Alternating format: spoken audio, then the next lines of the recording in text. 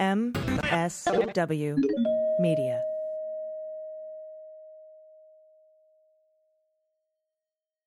News with swearing. Daily beans, daily beans. Daily beans, daily beans. Hello and welcome to the Daily Beans for Thursday, June 24th, 2021. Today, we get the first two guilty pleas in the insurrection investigation. Chairman of the Joint Chiefs of Staff Mark Milley and Secretary of Defense Lloyd Austin embarrass Matt Gaetz on the Hill. Joe Manchin is open to Biden's human infrastructure elements and rolling back some of Trump's tax cuts to pay for it. And the NFL matches Raiders player Carl Nassib's $100,000 donation to the Trevor Project. I'm Allison Gill. And I'm Dana Goldberg. Hello. Happy Thursday, Friday. Thursday. Happy. Do you see, people? Do you understand? And there's sometimes I feel like I know what day it is, and then Allison says hi to me, and I'm like, well, fuck all. I don't know what time. I don't know. We know the date. Yes. Hi. Hi. Hi. Hi. Oh, so much news. So many news. Much pleading. Wow. I'm trying to do the Doge meme and I can't. There's just a lot going on today. We have a big show. We have a lot of headlines, big lead story. Today, later in the podcast, I'm going to be talking to Steve Pierson with a Swing Left podcast called How We Win. And we have a big announcement, so you'll want to stick around for that. I'm off next week. We're off next week, but we will be putting out content. I have spent the last month doing extra interviews and putting together all sorts of new content for you. And so you will still have shows next week, but I'll be on vacation on a beach somewhere holding a margarita, and I will send photos. And I will be wishing I'm on vacation on a beach somewhere holding a margarita. I will be in a car taking a road trip. Oh, God. Yay? Sort of against my will, but not really against my will, but sort of against my will. Just Godspeed, everyone. Godspeed. I was supposed to hear personal news. I was supposed to hear from the VA about a decision of the brief that I filed for my wrongful termination, discrimination, and retaliation. You know, from when the former guy and his crew investigated my podcast and moved my job across country and made me not work for the government anymore. But they're late. I haven't heard anything. So I will keep you posted if I do. And I want to thank everyone who helped chip in a buck or two or whatever to help me file that brief. It was expensive AF. But we got it done, and it was a good brief, and apparently it was so good, they're still reading it. Anyway, we have a lot of news, so let's do that. Let's hit the hot notes. Hot notes. All right, everybody, the lead story today. An Indiana woman on Wednesday became the first defendant to be sentenced in the January 6th insurrection at the United States Capitol, and she avoided time behind bars. As I've said, this is going to happen, so don't be mad. But a member of the Oath Keepers also pled guilty in a conspiracy case and agreed to cooperate with prosecutors, which is a major step forward for the massive investigation. The two developments signal that the cases against those charged in the deadly siege are slowly advancing, even as the U.S. Department of Justice and the courthouses in Washington, D.C. struggle under the weight of roughly 500 to 600 federal arrests across the United States. And it comes as Republicans in Washington attempt to downplay the violence committed by members of the mob supporting the former guy. Graydon Young, who was accused alongside 15 other members and associates of the Oath Keepers of conspiring to block the congressional certification of Biden's victory, he pled guilty to 2 counts, conspiracy and obstruction of an official proceeding. It was the first guilty plea in the major conspiracy case brought against members of that group. The second charge calls for up to 20 years in prison, but U.S. District Judge Amit Mehta said federal sentencing guidelines call for Young to serve between 5.25 years and 6.5 years behind bars. Because, and we've talked about this so many times, it's whether you have a criminal past, if it's aggravating factors, etc. But 5.25 to 6.5 years is a long time for something like this. Remember, George Papadopoulos, traitor of all stupid faces, and I hate him, he only got 2 weeks. So, I mean, I'm pretty good with this. Prosecutors may seek even less time, though, in exchange for his cooperation against other defendants. And we don't know which defendants. They seem to have the cases wrapped up pretty good on the other Oath Keepers. So, we don't know if he's going to cooperate against some higher-ups, members of Congress, Stone, Alex Jones, Trump himself. Who knows? But this guy, Young, who's 55, who lives in Englewood, Florida, was arrested in February and charged in the sweeping conspiracy case that accused members of the Oath Keepers of coming to Washington prepared to use violence intent on stopping the certification of the vote. Authorities said in a court document that Young joined the Florida chapter of the Oath Keepers in December, writing that he was looking to get involved in helping. He's a helper. That's all. He's just a helper. Yeah, just a helper. He's a very concerned tourist. Yeah, look for the helpers. And whenever, Mr. Rogers said that, they just should go right to the video of the insurrection. Later that month, Young reached out to a company that does firearms and combat training about a rifle class for 4 people. Authorities say Young, wearing a helmet and a tactical vest, was part of that military-style stack seen on camera marching through the crowd before entering the Capitol building. I pointed that out while it was happening. Those are ex-military people. Look at that. That's a stack that with the arms on the shoulders. That's a people were like, no, that's not that. That's not what that is. You don't know what you're talking about. That's a Congo line. Tourists love to do Congo lines. They do a very festive tourism thing, right? Maybe they're limbo. Who knows? Dun, dun, dun, dun, dun, dun, dun, dun, dun, dun, dun, dun. Anna Morgan Lloyd is the Indiana woman. She's 49. She was ordered by a federal judge to serve 3 years of probation, perform 120 hours of community service. I wish it was wiping poop off walls, and pay a $500 restitution after admitting to unlawfully entering the Capitol. She pled guilty to a single misdemeanor charge under a deal she made with prosecutors. After the riot, Lloyd described January 6th on Facebook as the best day ever. Hey! On Wednesday, she apologized to the court, her family, and the American people, saying she went to Washington that day to peacefully show her support for Trump. She says, quote, "I'm ashamed that it became a savage display of violence that day. And this just sounds like somebody who got caught to me. Yeah. And I would have never been there if I had a clue it was going to turn out that way," she said. "It was never in my intent to be part of anything that's so disgraceful to our American people." In seeking probation for Lloyd, prosecutors noted she was not involved in any violence or destruction or pre-planning or coordination. Lloyd was invited by her hairdresser to drive to D.C. to hear Trump speak, according to her attorney. District Judge Royce Lamberth said he was giving her a break and didn't want others to think that probation and not a stiffer sentence would be the norm going forward. Quote, "Legally, I could give you 6 months. But is that really what we want our judiciary to do?" Yes. Yes, the answer is yes. But that does bring up a good point. Though the docket is packed, and we may see a lot of probation recommendations for nonviolent offenders, the sentence is up to the judge, always. The other thing is, and just a curious thing, I'm sure their probation has something to do with like social media posts. And, are you allowed to post things that also would instigate an insurrection? And I think most of these people who were like, I had no idea it was going to get violent, are probably the kinds that would re-offend. You know what I mean? On social media and break their, we'll see what happens. Yeah, like I can just envision a Facebook, like an Instagram post of her, like with her, like holding up a teddy bear with a American flag vest on, right, saying, "Hey, haha, I totally tricked him. I got off. I only have to do community service. Bye." Totally. Like, I broke into the Capitol and all I got was probation. Like just a shirt that says that. Okay. Another story, moving on. Manchin, bless his heart, says he's open to investing in President Joe Biden's human infrastructure proposals and unwinding some of the Republican tax cuts of 2017, although he said the size and scope have yet to be determined. This is a quote. Yes, there's always a caveat. "I've come to the knowledge, basically, that budget reconciliation is for reconciling budgets. So it's a money matters." Manchin told NBC News, calling for bolstering human infrastructure, Biden's term for investments in childcare, community college, and paid leave, and raising tax revenues to fund them. Quote, "Republicans have drawn a line in the sand on not changing anything.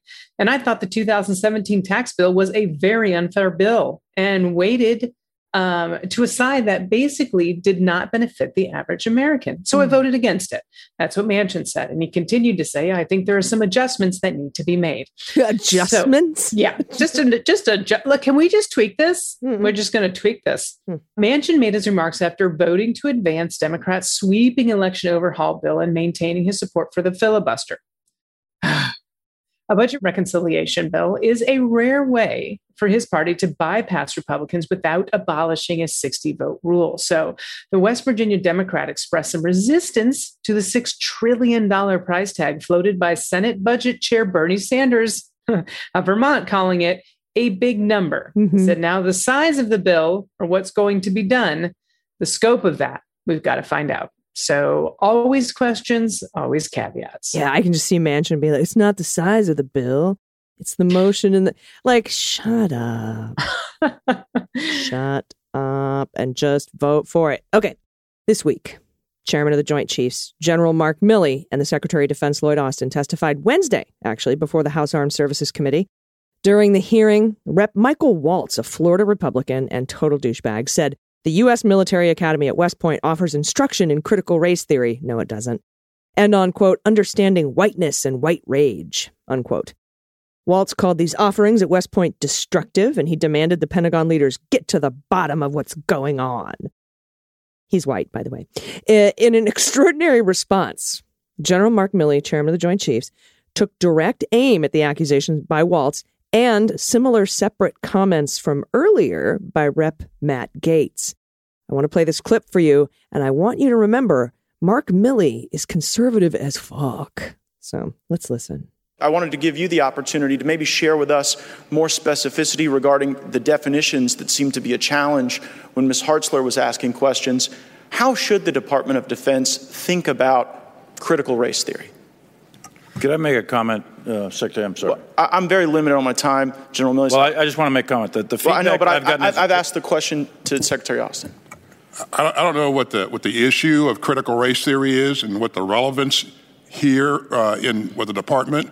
We do not teach critical race theory. We don't embrace critical race theory, and I think that's a spurious conversation.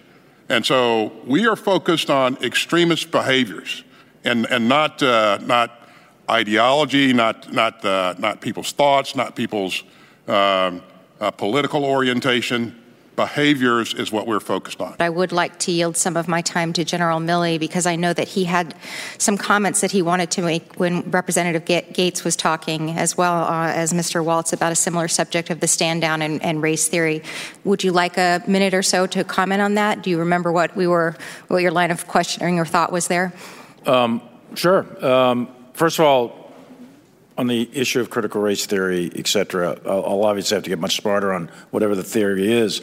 But I do think it's important, actually, for those of us in uniform to be open-minded and be widely read. And the United States Military Academy is a university.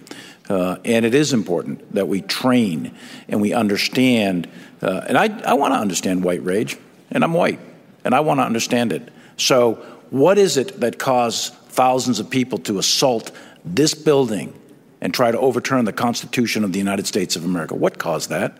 I want to find that out. I want to maintain an open mind here, and I do want to analyze it. It's important that we understand that because our soldiers, sailors, airmen, Marines, and Guardians, they come from the American people. So it is important that the leaders, now and in the future, do understand it. I've read Mao Zedong. I've read Karl Marx. I've read Lenin. That doesn't make me a communist. So what is wrong with understanding, having some situational understanding about the country for which we are here to defend? And I personally find it offensive that we are accusing the United States military, our general officers, our commissioned, non-commissioned officers, of being, quote, woke or something else because we're studying some theories that are out there. That was started at Harvard Law School years ago, and it proposed that there were laws in the United States, antebellum laws prior to the Civil War, that led to a power differential with African Americans that were three-quarters of a human being when this country was formed. And then we had a Civil War and Emancipation Proclamation to change it. And we brought it up to the Civil Rights Act in 1964. It took another 100 years to change that. So look, I do want to know. And I respect your service, and you and I are both Green Berets. But I want to know. And it matters to our military and the discipline and cohesion of this military. And I thank you for the opportunity to make a comment on that. Well, he told him. I mean, one of my favorite parts was that the other rep was like, Mark Milley, obviously didn't call him that. It felt to me like you might have some other things you'd like to say. Can I give you some of my time? Pitch the softball. It sounds to me like you might have some of that white rage Waltz was talking about. Can you? And we're going to see it come out now. Could you unleash your white rage for us, General? The fucking eye roll from Matt Gaetz. He's such a douche nozzle. I know. Oh, yeah, that's right. Because you only heard the clip. But while Milley was talking, they panned back to Matt Gaetz and his 8-foot tall hair. And he was like shaking his head and rolling his eyes while the fucking general, chairman of the Joint Chiefs of Staff, is speaking. What a douche. And all I could picture, like in a reverse thing, but the same thing was like, you know, in a few Good Men, where he's like ripping into Tom Cruise at the end and just like, how dare you, you little pipsqueak. Like, even though it didn't have the same, you're damn right I ordered the code red, it was very much like this general You're talking damn to right. this, You're damn right. I want West Point people to understand racism and the history in this country and what white rage. I want to know what it is. Come on. What the That's fuck? exactly what it felt like. He was so, you can't handle the truth. And then Matt Gaetz cried. Okay. God, I hope so. Now, in the video that the Raiders defensive end Carl Nassib, and I think it's Nassib. I said Nassib before, but I think it's Nassib when it pronounced correctly. He posted on Monday, and I hope a lot of you have seen this. He posted to come out as gay. He said in this video that he was going to donate $100,000 to the Trevor Project to help fund suicide prevention programs. So if you don't know what the Trevor Project is the national organization that does so much work to keep our LGBTQ youth safe. Now, AG, this is what surprised me of the story. NFL Commissioner Roger Goodell, he responded to that video with a statement saying the league is, quote, proud of Carl for courageously sharing his truth today. And that was on Tuesday. The league announced that it was going to match his donation. I was like, what? And this is a quote. The NFL is supporting Raiders defensive end Carl Nassib by matching his donation with $100,000 contributions to the Trevor Project. As I said, and they continue, the leading organization focused on crisis and suicide prevention efforts among lesbian, gay, bisexual, transgender, queer, and questioning youth. The statement said, this is the NFL. I can't believe the NFL put that in a sentence. All of those words. And they didn't even say transgenders. Like, they actually used the right word. Yeah, they or transgendered, right?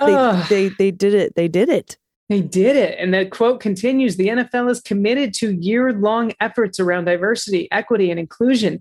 We proudly support the LGBTQ plus community and will continue to work alongside the Trevor Project and our other community partners to further enhance our collective work and commitment to this space.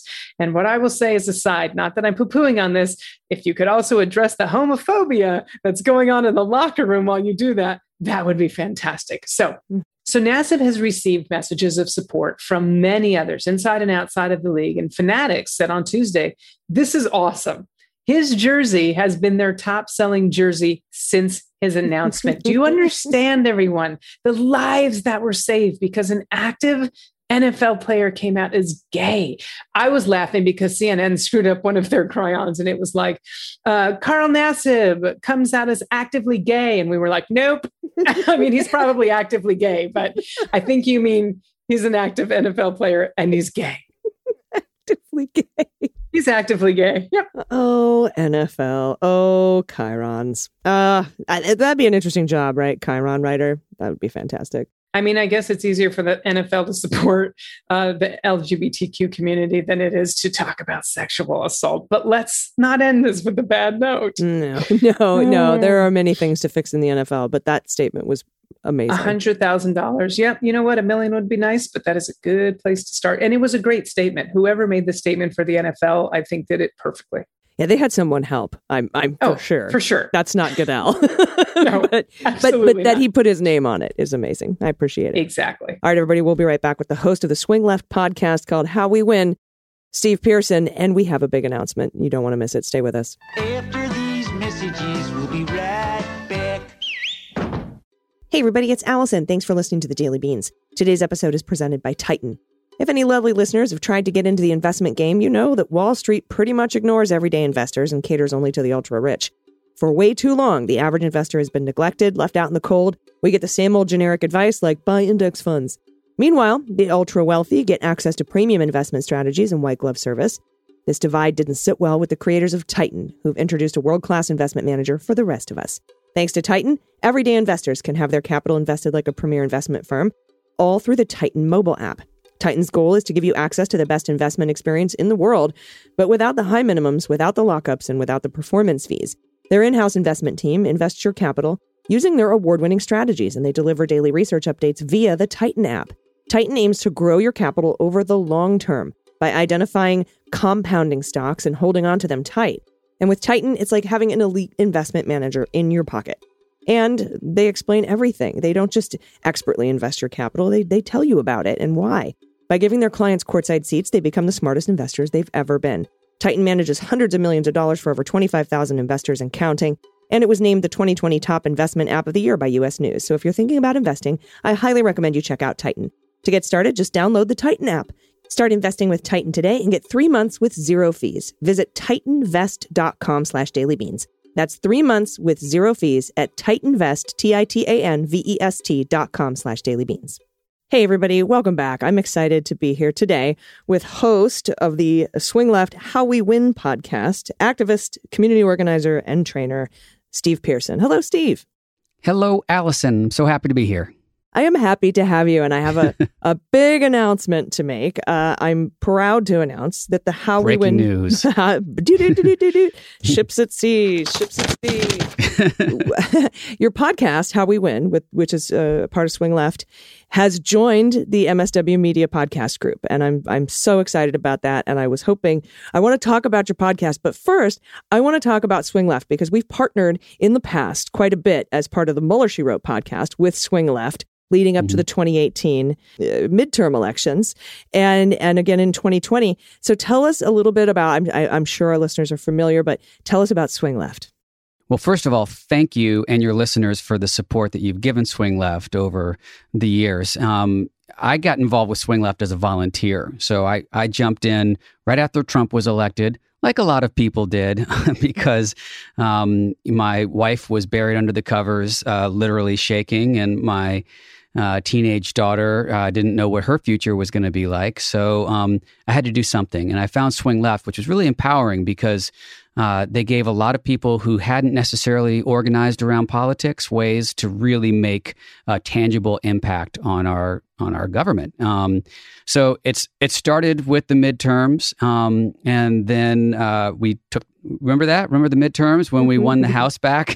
Yeah, the actual blue tsunami, despite what James Carville was saying on television. Yeah. Yeah, exactly. We had a big blue tsunami, just incredible volunteer engagement that we hadn't seen before.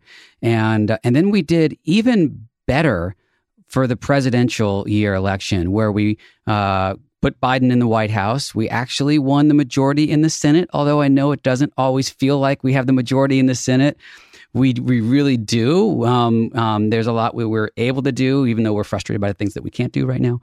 And we held on to that House majority. And it's important, especially with all this going on in the Senate and the focus there right now. I'm digressing, but for people to remember the incredible work we did overcoming a global pandemic to create the biggest turnout for an election in history, really.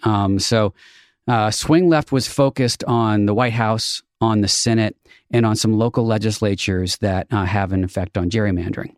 And what we've always been really good at is taking people who don't really know what to do or where they should focus their attention, who probably live in really blue areas, and pointing them where they can make the biggest impact, be it with their volunteer time or with their dough or however they want to engage.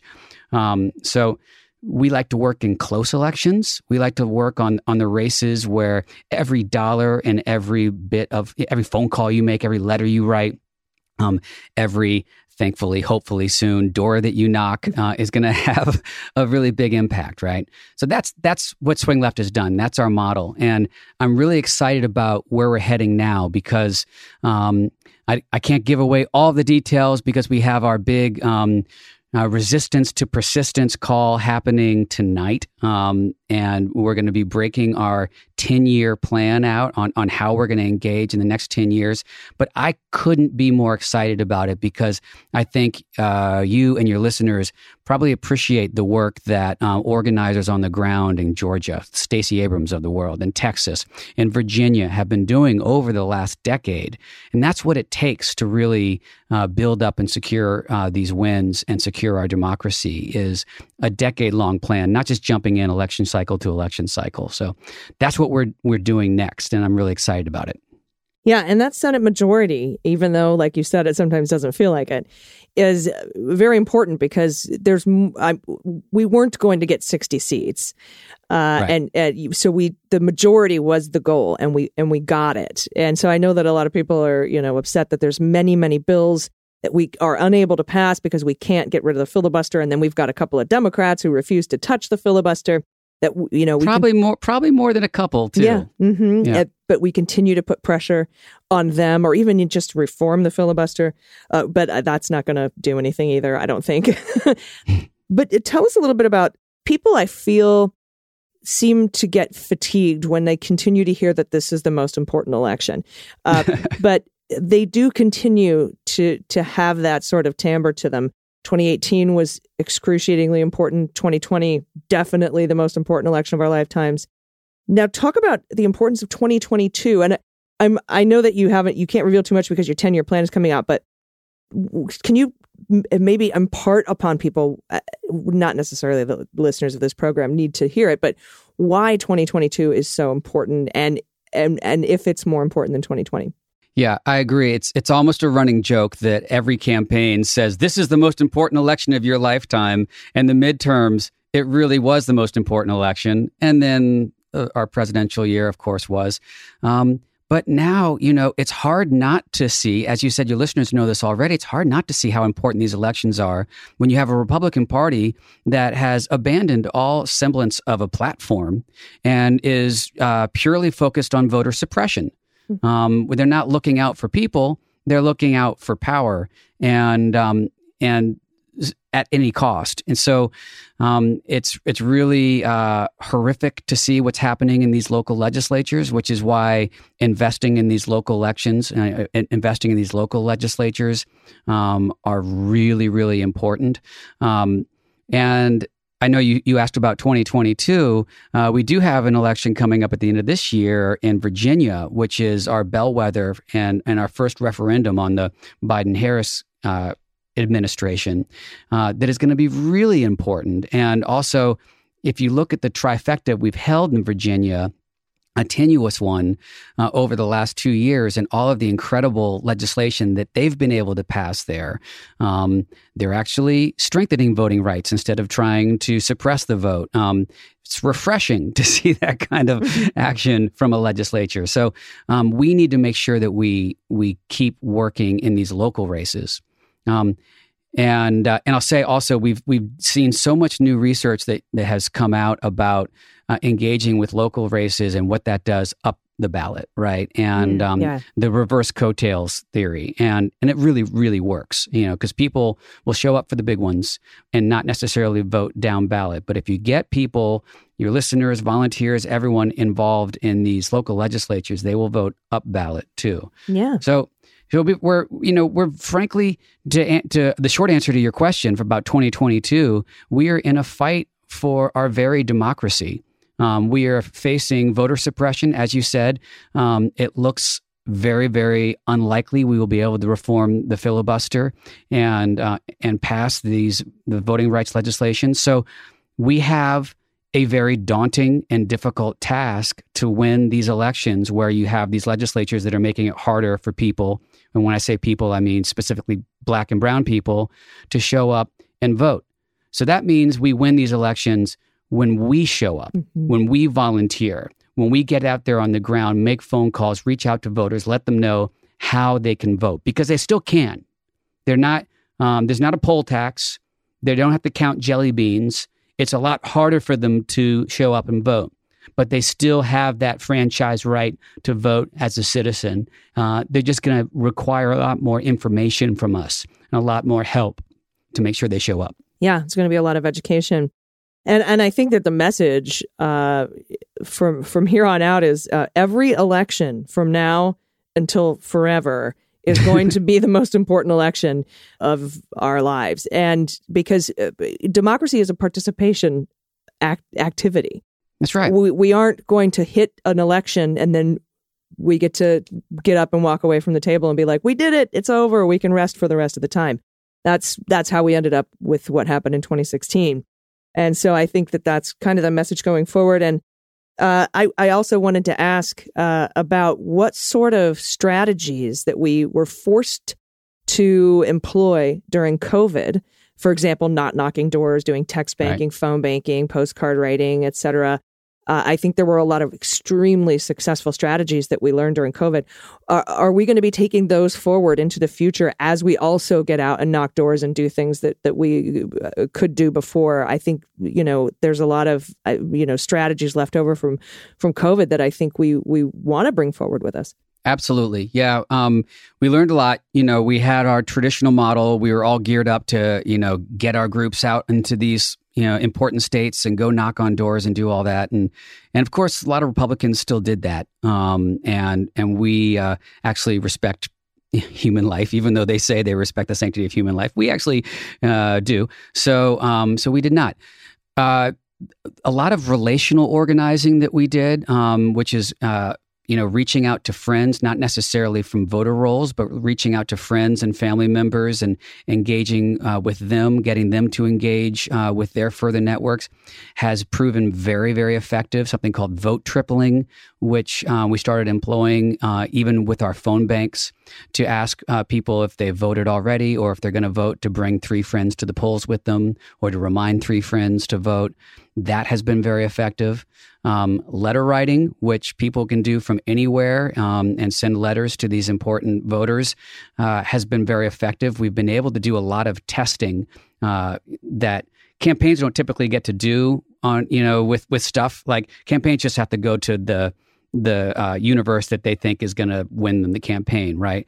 But because we got started organizing and doing this so early, we were able to send to one group and not send to another group and look at the efficacy and see how it works. And we found that the letter writing actually really, really works. And it's an easy thing for people to do from their own home, obviously. So it's going to be all of that. We're going to keep using the digital organizing tools that we develop because they're effective.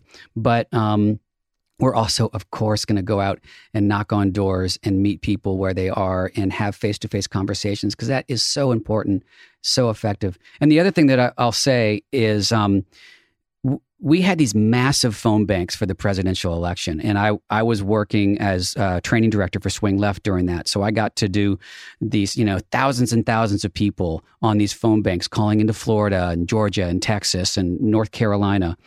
And it was really great. It got people really excited. But what it missed out on was cramming people into a campaign office and feeling that energy together and getting excited and hearing from the candidate or a surrogate and then going out there and doing the work together. Mm-hmm. That sense of community is so infectious. And you talk about the importance of being a citizen and working in this work year round. That's our job as citizens, is to engage with our government and engage in this work.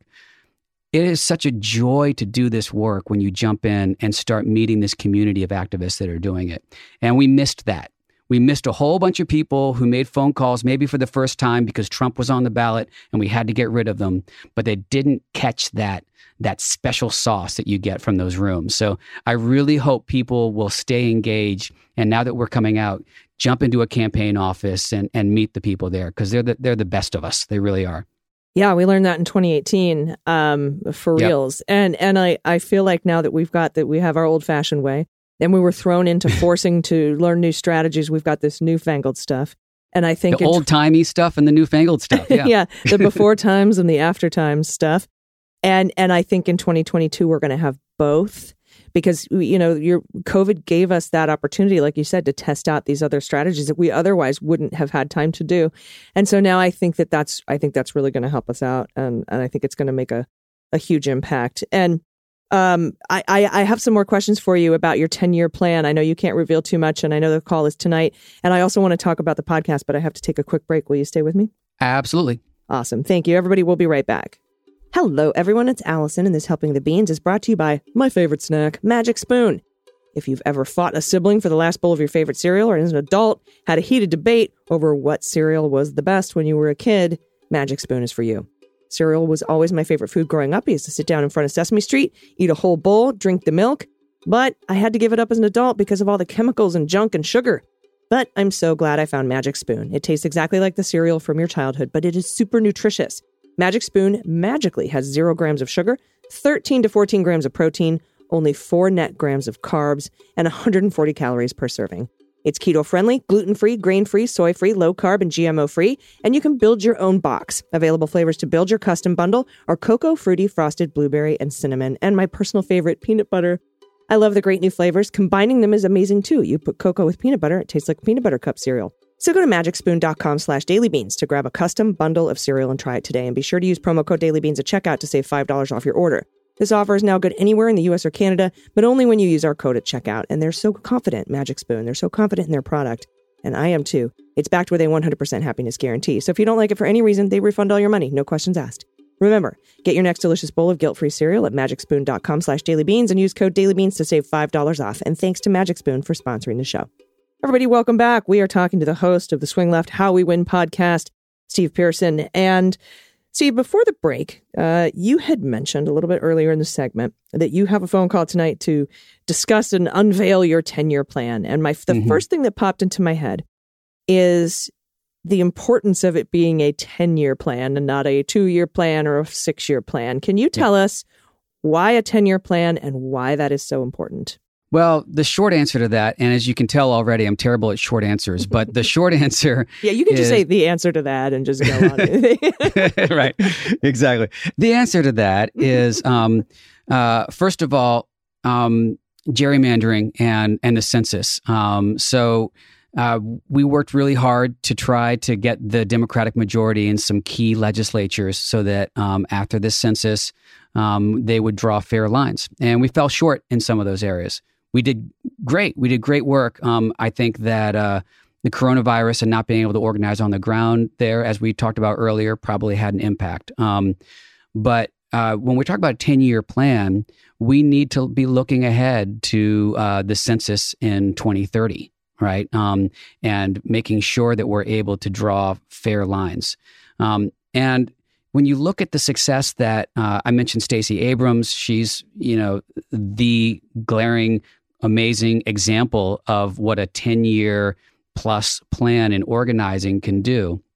We've also seen it with the work we've done in Virginia. Why it's so important. A lot of people mistakenly think that she just sort of popped on the scene and, just arrived, iron in full, regalia from right. the foamy head of Zeus. No, I am here to liberate the good people of Georgia. No, she was working on the ground there, building up the infrastructure and the scaffolding for organizing for years and years and years. And when we as volunteers who are outside of that can plug in and support those organizations that are on the ground, that are working year round, not, as you said, just before elections, that's where we can really build our power and sustain power. So we're looking at that. We're looking at gubernatorial races for the first time. Swing Left has never been involved in those, but it's very important, especially with some key ones where that Democratic governor might be the only thing pushing back against a Republican legislature. Those are really, really important seats to pay attention to. Vetoing those those voter suppression bills, for example. Yeah, exactly. I believe, where is it? I just heard today that there's a Republican legislature trying to outlaw birth control somewhere. I think in Wyoming. I think it was Wyoming. So there you go. I don't think Wyoming we're going to get a Democratic governor anytime soon, but likely not. But these are good goals to have, and it is an important check and balance on some of the things that these Republican state legislatures do. Absolutely. And that also kind of makes it easier to win. A lot of people like to have someone at the top be of a different party than the legislature, whether it's a governor or a president. A lot of folks do that. That's generally why we lose the first midterm after winning a presidential election, is because people want to balance that out. We can use it to our advantage in some of these gubernatorial races. It's a great point. But yeah, that 10-year plan, talking about the great example of the incredible Stacey Abrams. I think a lot of folks, I think it's in response to this long con that the Republicans have been engaging in with gerrymandering, for example, for the past 20 years. And they've been planning it. And of course, the courts, this has been their, they have a long game. So we need to counter with a long game. We can't keep being reactive to their shitty politics. That's exactly right. And they are so good at building their bench and investing in these local legislatures. And that's where they have really taken over power. So we got to push back against that. Again, every election right now is the most important election of our lives because we are fighting for our very democracy against people who don't want us to live in a democracy. Yeah, it's exciting to me that we're looking long term and not just election to election. But, the usual suspects will be on the list of targets, too. Like, we have to hold on and expand our majorities in Congress. There's going to be a lot of really important races to work on for the midterms in 2022. The Senate, of course, be great to pick up a couple of more seats there in the Senate. Yeah, because don't think for one second if Mitch McConnell gets that majority back in the Senate that he's not going to eliminate the filibuster. Don't think that for one oh my God. effing second. That's their game. Yeah, we know how horribly craven Mitch McConnell is, and I shudder to think of handing the gavel back to him. Yeah. It's as difficult as it is and frustrating as it is to watch a minority of Republicans blocking, hugely popular legislation. If we didn't have the gavel away from Mitch McConnell right now, then we would be in a much, much worse place than we are. Yeah, 100%. Let's talk about the podcast, How We Win. What prompted you to start that? Tell me about your co-host. Tell me about your thing. Tell us about it because we're going to Yeah, of course. Yeah, we haven't talked about Mariah, who's my awesome co-host, and she wanted to be here for this interview too. And frankly, I don't know where her priorities are. She works for the National Foster Youth Institute, so she had a meeting with them to plan for member of Congress meetings and stuff like that. So, but we're both organizers, and I wanted to do this podcast because I wanted to tell regular people's stories and politicians and celebrities about how they got involved in activism, how they got involved volunteering, what did it feel like to dip their toe in that volunteering pool for the first time. As I mentioned, I started out as a volunteer. I didn't realize the impact that you can really have when you step out of your comfort zone a little bit and engage, as we said, in this work of being a citizen. And it was really empowering and exciting to me when I found this community and when I found that we can really make a difference. So I wanted to convey that to other people. I wanted to tell these stories. We do talk about the news. I'm thrilled to be with MSW Media because you all do such a great job of breaking down the news and talking about, the things that we really need to be paying attention to. I like to say we're not the news, we're what you can do about it. So we always have a call to action every single week. We're giving people direction on what they need to be doing, where they can make an impact. And then we want to give people hope. So we always talk about what our reasons for hope are and what we see in the near future. So it's been great. I've absolutely loved doing it. We've been able to motivate a lot of people to get into action, and that is the goal. We want people to get inspired and then go out and do some shit. Yeah, and that hope part is really important because the other side, and perhaps some foreign adversaries that may or may not remain nameless, they spend millions and millions of dollars to make you feel tired and disillusioned with the entire system. And so that's why I think that's so important to have that foundation of hope and build on it. Especially with our young voters. Oh, they fill me with so much just hope for the future. I remember when Obama did his first podcast, I think it was with PodSave, after 2016, after the election results in 2016. And we were obviously all very down, but he had this message of hope because of all these young future voters and future activists and future community organizers that we're going to and are now washing over this country like just a wave of change and hope. And I thought that was just such an inspiring message. And it's kind of what I keep at the back of my mind every time I read a fucking news story, and it makes me want to rip my hair out. Right. I'm like, hey, it's going to be okay. It's going to be okay. We just have to stay engaged. And I think what's great about the communities that we work with, Steve, is that if you need to take a break, take one and we will hold that baton for you. And you come back when you're ready.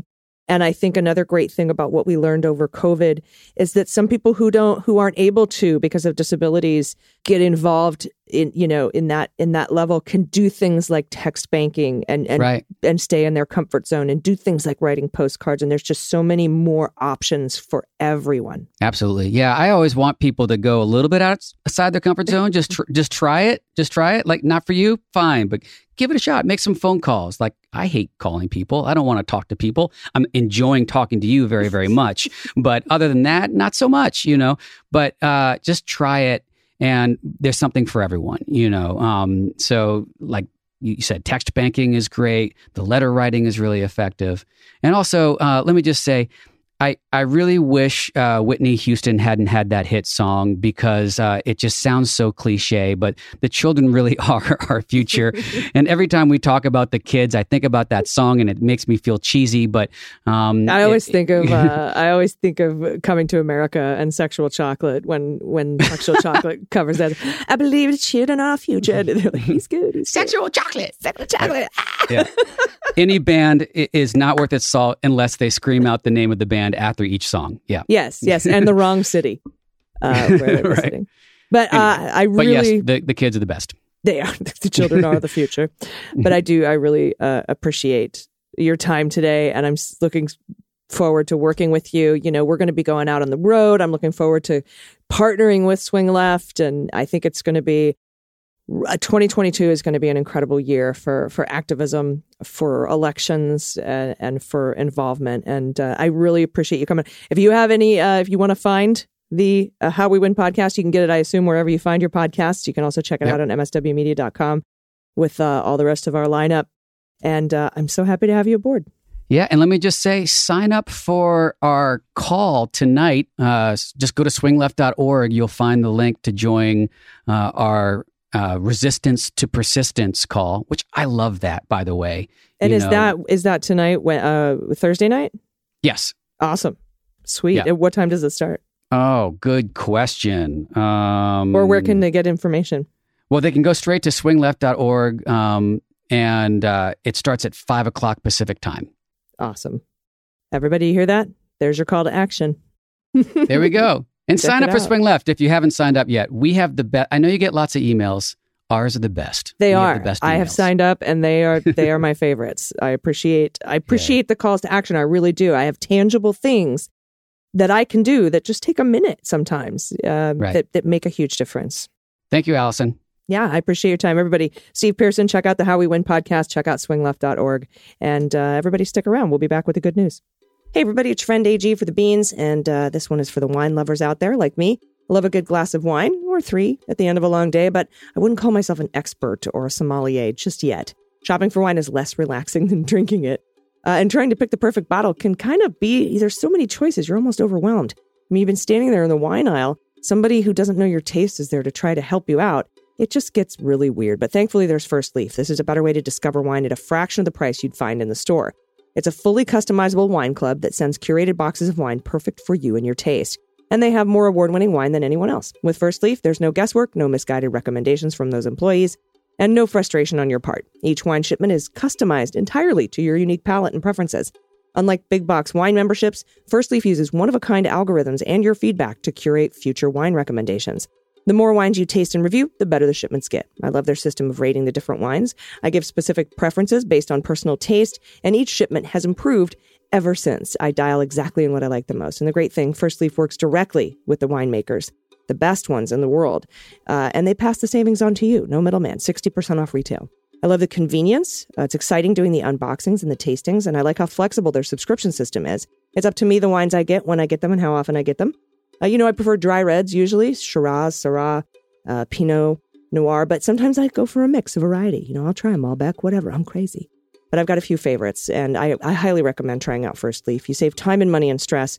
It's the wine club designed with you in mind. So join today and you'll get 6 bottles of wine for $29.95 and free shipping. Just go to tryfirstleaf.com/dailybeans. That's 6 bottles of wine for just $29.95 and free shipping at tryfirstleaf.com/dailybeans. And while you're sipping on your wine, why not visit amazing places in the world? Context Travel. is sponsoring today's episode of The Beans, and I absolutely am in love with Context Travel. I'm so excited that travel is opening up again, and if you're like me, you're already planning your next trip. But you have to try out Context first. I'm already learning about the destinations I plan to visit. It's like getting an insider tour of the go-to places before you even get on a plane. They have live expert-led courses and virtual tours from around the globe. You can visit 60 cities across 6 continents featuring the world's cultural and historical capitals.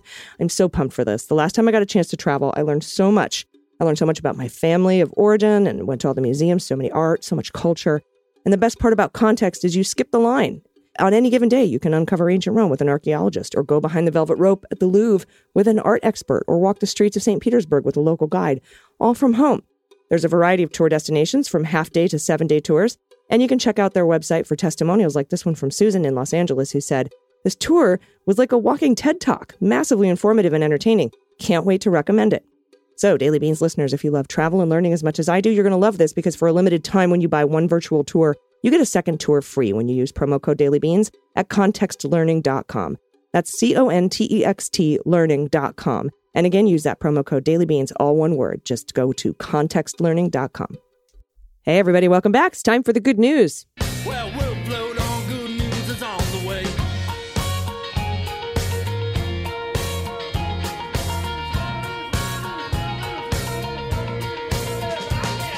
Okay, good news Thursday. If you have any good news, confessions, corrections, misheard lyrics, shared swears, find the cat, happy places, what the mutt, town twisters, limericks, anything. How dumb is Louis Gohmert? That's a fun one. You can send it to us by going to dailybeanspod.com and clicking on contact, and we will read it on the air, provided it's, reasonable. Now, this first, yeah, I love this dog. Our baby's back. Chewy Chubalius. Lisa, pronoun she and her, wrote back with this pupper that was on yesterday, but we didn't have the mix, the breed answers. And and this puppy, he's part Schnauzer, so we were right there. And the other part is Pekingese, and I always miss that. And I owned a Pekingese for the longest time. I can't believe it. But you didn't own this one. It's so cute. Ugh, everyone should own this one. Okay. It's so adorable. And then we have a correction from Terry. Congratulations on beginning your media empire. Oh, thank you. It's a simple correction. Ketanji Brown Jackson's first name only has one N. Oh, Ketanji Brown. Oh, I heard her name pronounced as Ketanji in 2 separate episodes. I think it's important to get that one fixed. You are right. Thank you. Thank you, Terry. Hopefully we'll be hearing that name a lot more as a future Supreme Court Justice, Judge Jackson. I appreciate all the work that you've put into this venture and look forward to many more years of great podcasts. Thank you so much for that correction. Absolutely, and doing it so lovingly. This one's from Bob, pronouncing him. Hi, Beans Queens. Just a quick note to say thank you so much for the daily infusion of humor and sanity in this bizarre moment we're all living through. I like that Bob called it a moment. You are all a very important part of our daily good news. Now, it's hard to overstate how helpful it is to have Daily Beans and the other MSW shows as part of the routine. Keep up the great work. Listening to the Schadenfreude piece in Tuesday's episode delivered brilliantly by Dana, this submission occurred to me for the Louis Gohmert is dumb game. Louis Gohmert is dumber than Mike Lindell.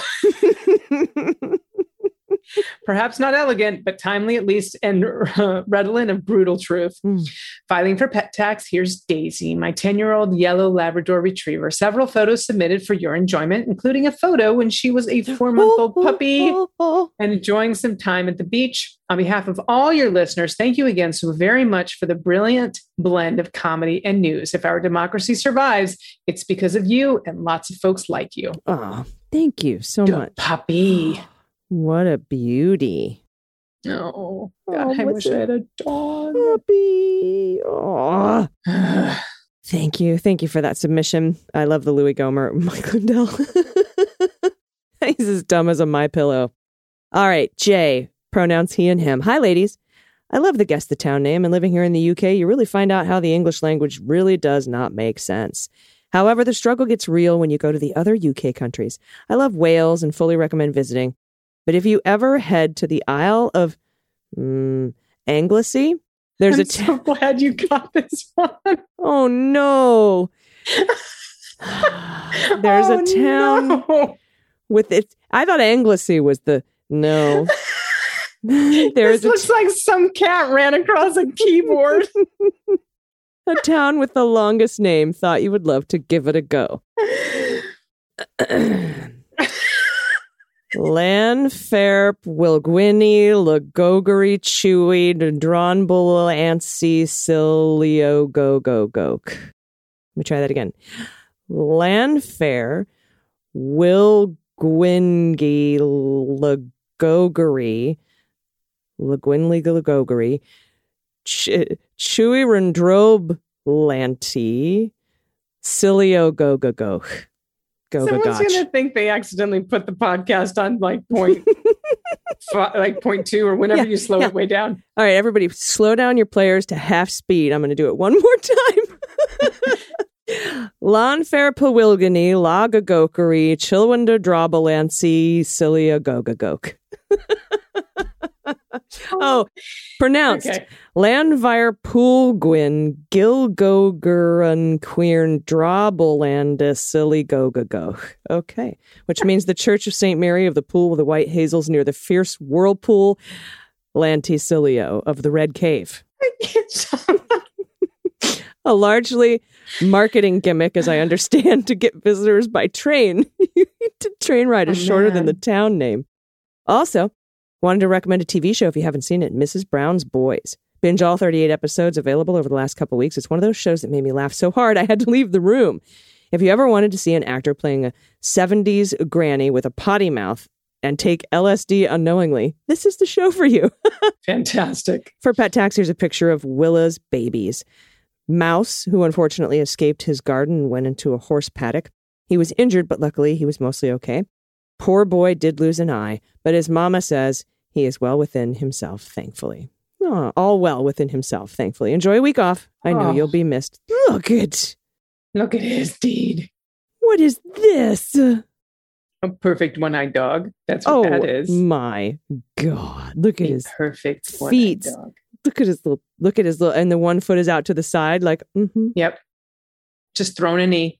Just throwing a knee. Oh, so cute. All right. Thank you so much for that and for torturing my co-host. This next one's from Phil, pronouns he and him. Hello, my favorite beans.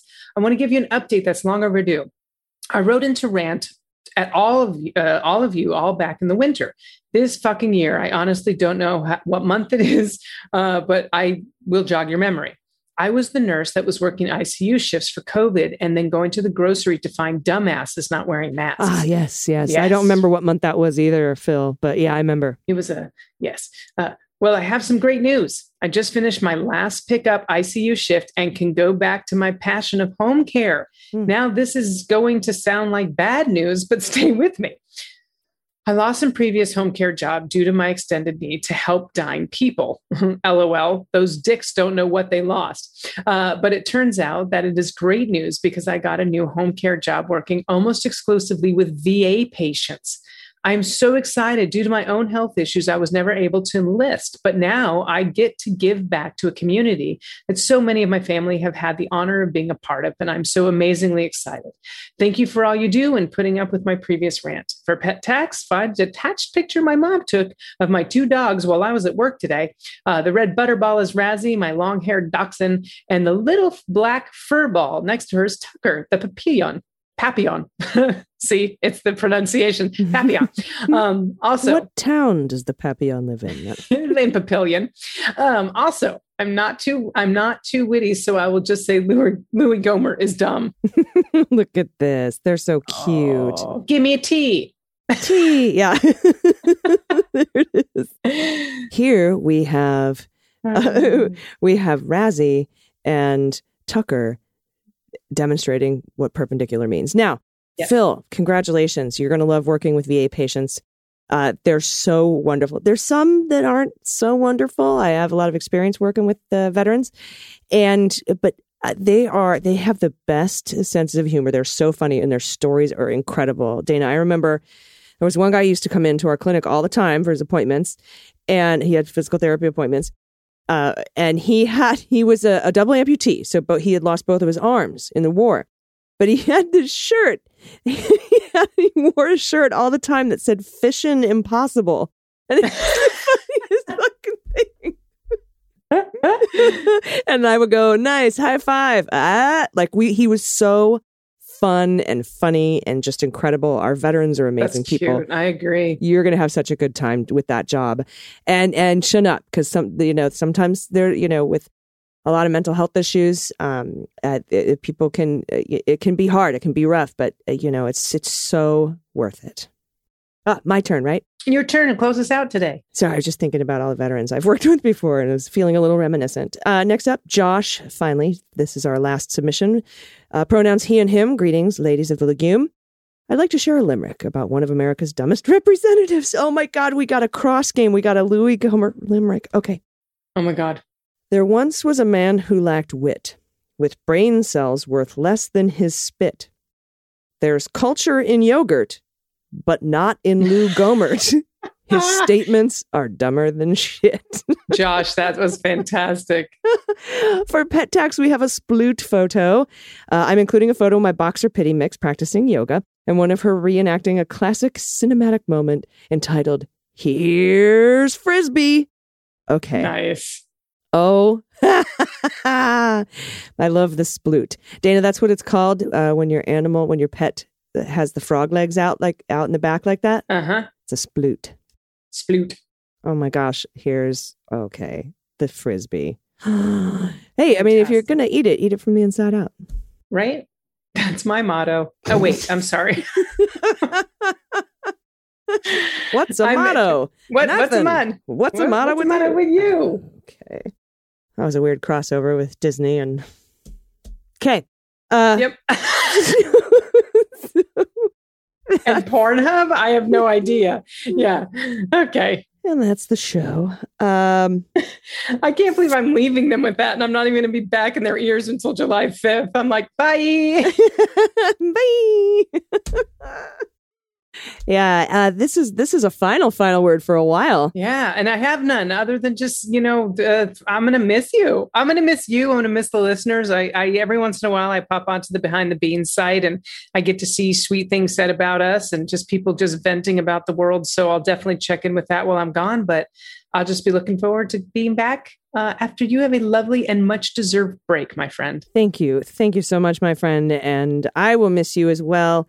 And I will miss all of you. But I'll actually be back tomorrow. You'll be back tomorrow, and then Sunday for Mueller, She Wrote. But then you won't hear from me. But you will, because I did all these interviews. You know what? Never mind. Yeah, forget it. Just let me have my moment. Sorry. I keep trying. AG will be here. She's not leaving you. Everybody, until tomorrow, please take care of yourselves, take care of each other, take care of the planet, and take care of your mental health. And Louis Gohmert is dumb. I've been Allison Gill. And I've been Dana Goldberg. And them's the beans. The Daily Beans is written and executive produced by Allison Gill with additional research and reporting by Dana Goldberg and Amy Carrero. Sound design and editing is by Desiree McFarlane, with art and web design by Joelle Reeder with Moxie Design Studios. Music for The Daily Beans is written and performed by They Might Be Giants, and the show is a proud member of the MSW Media Network, a collection of creator-owned podcasts dedicated to news, politics, and justice. For more information, please visit mswmedia.com.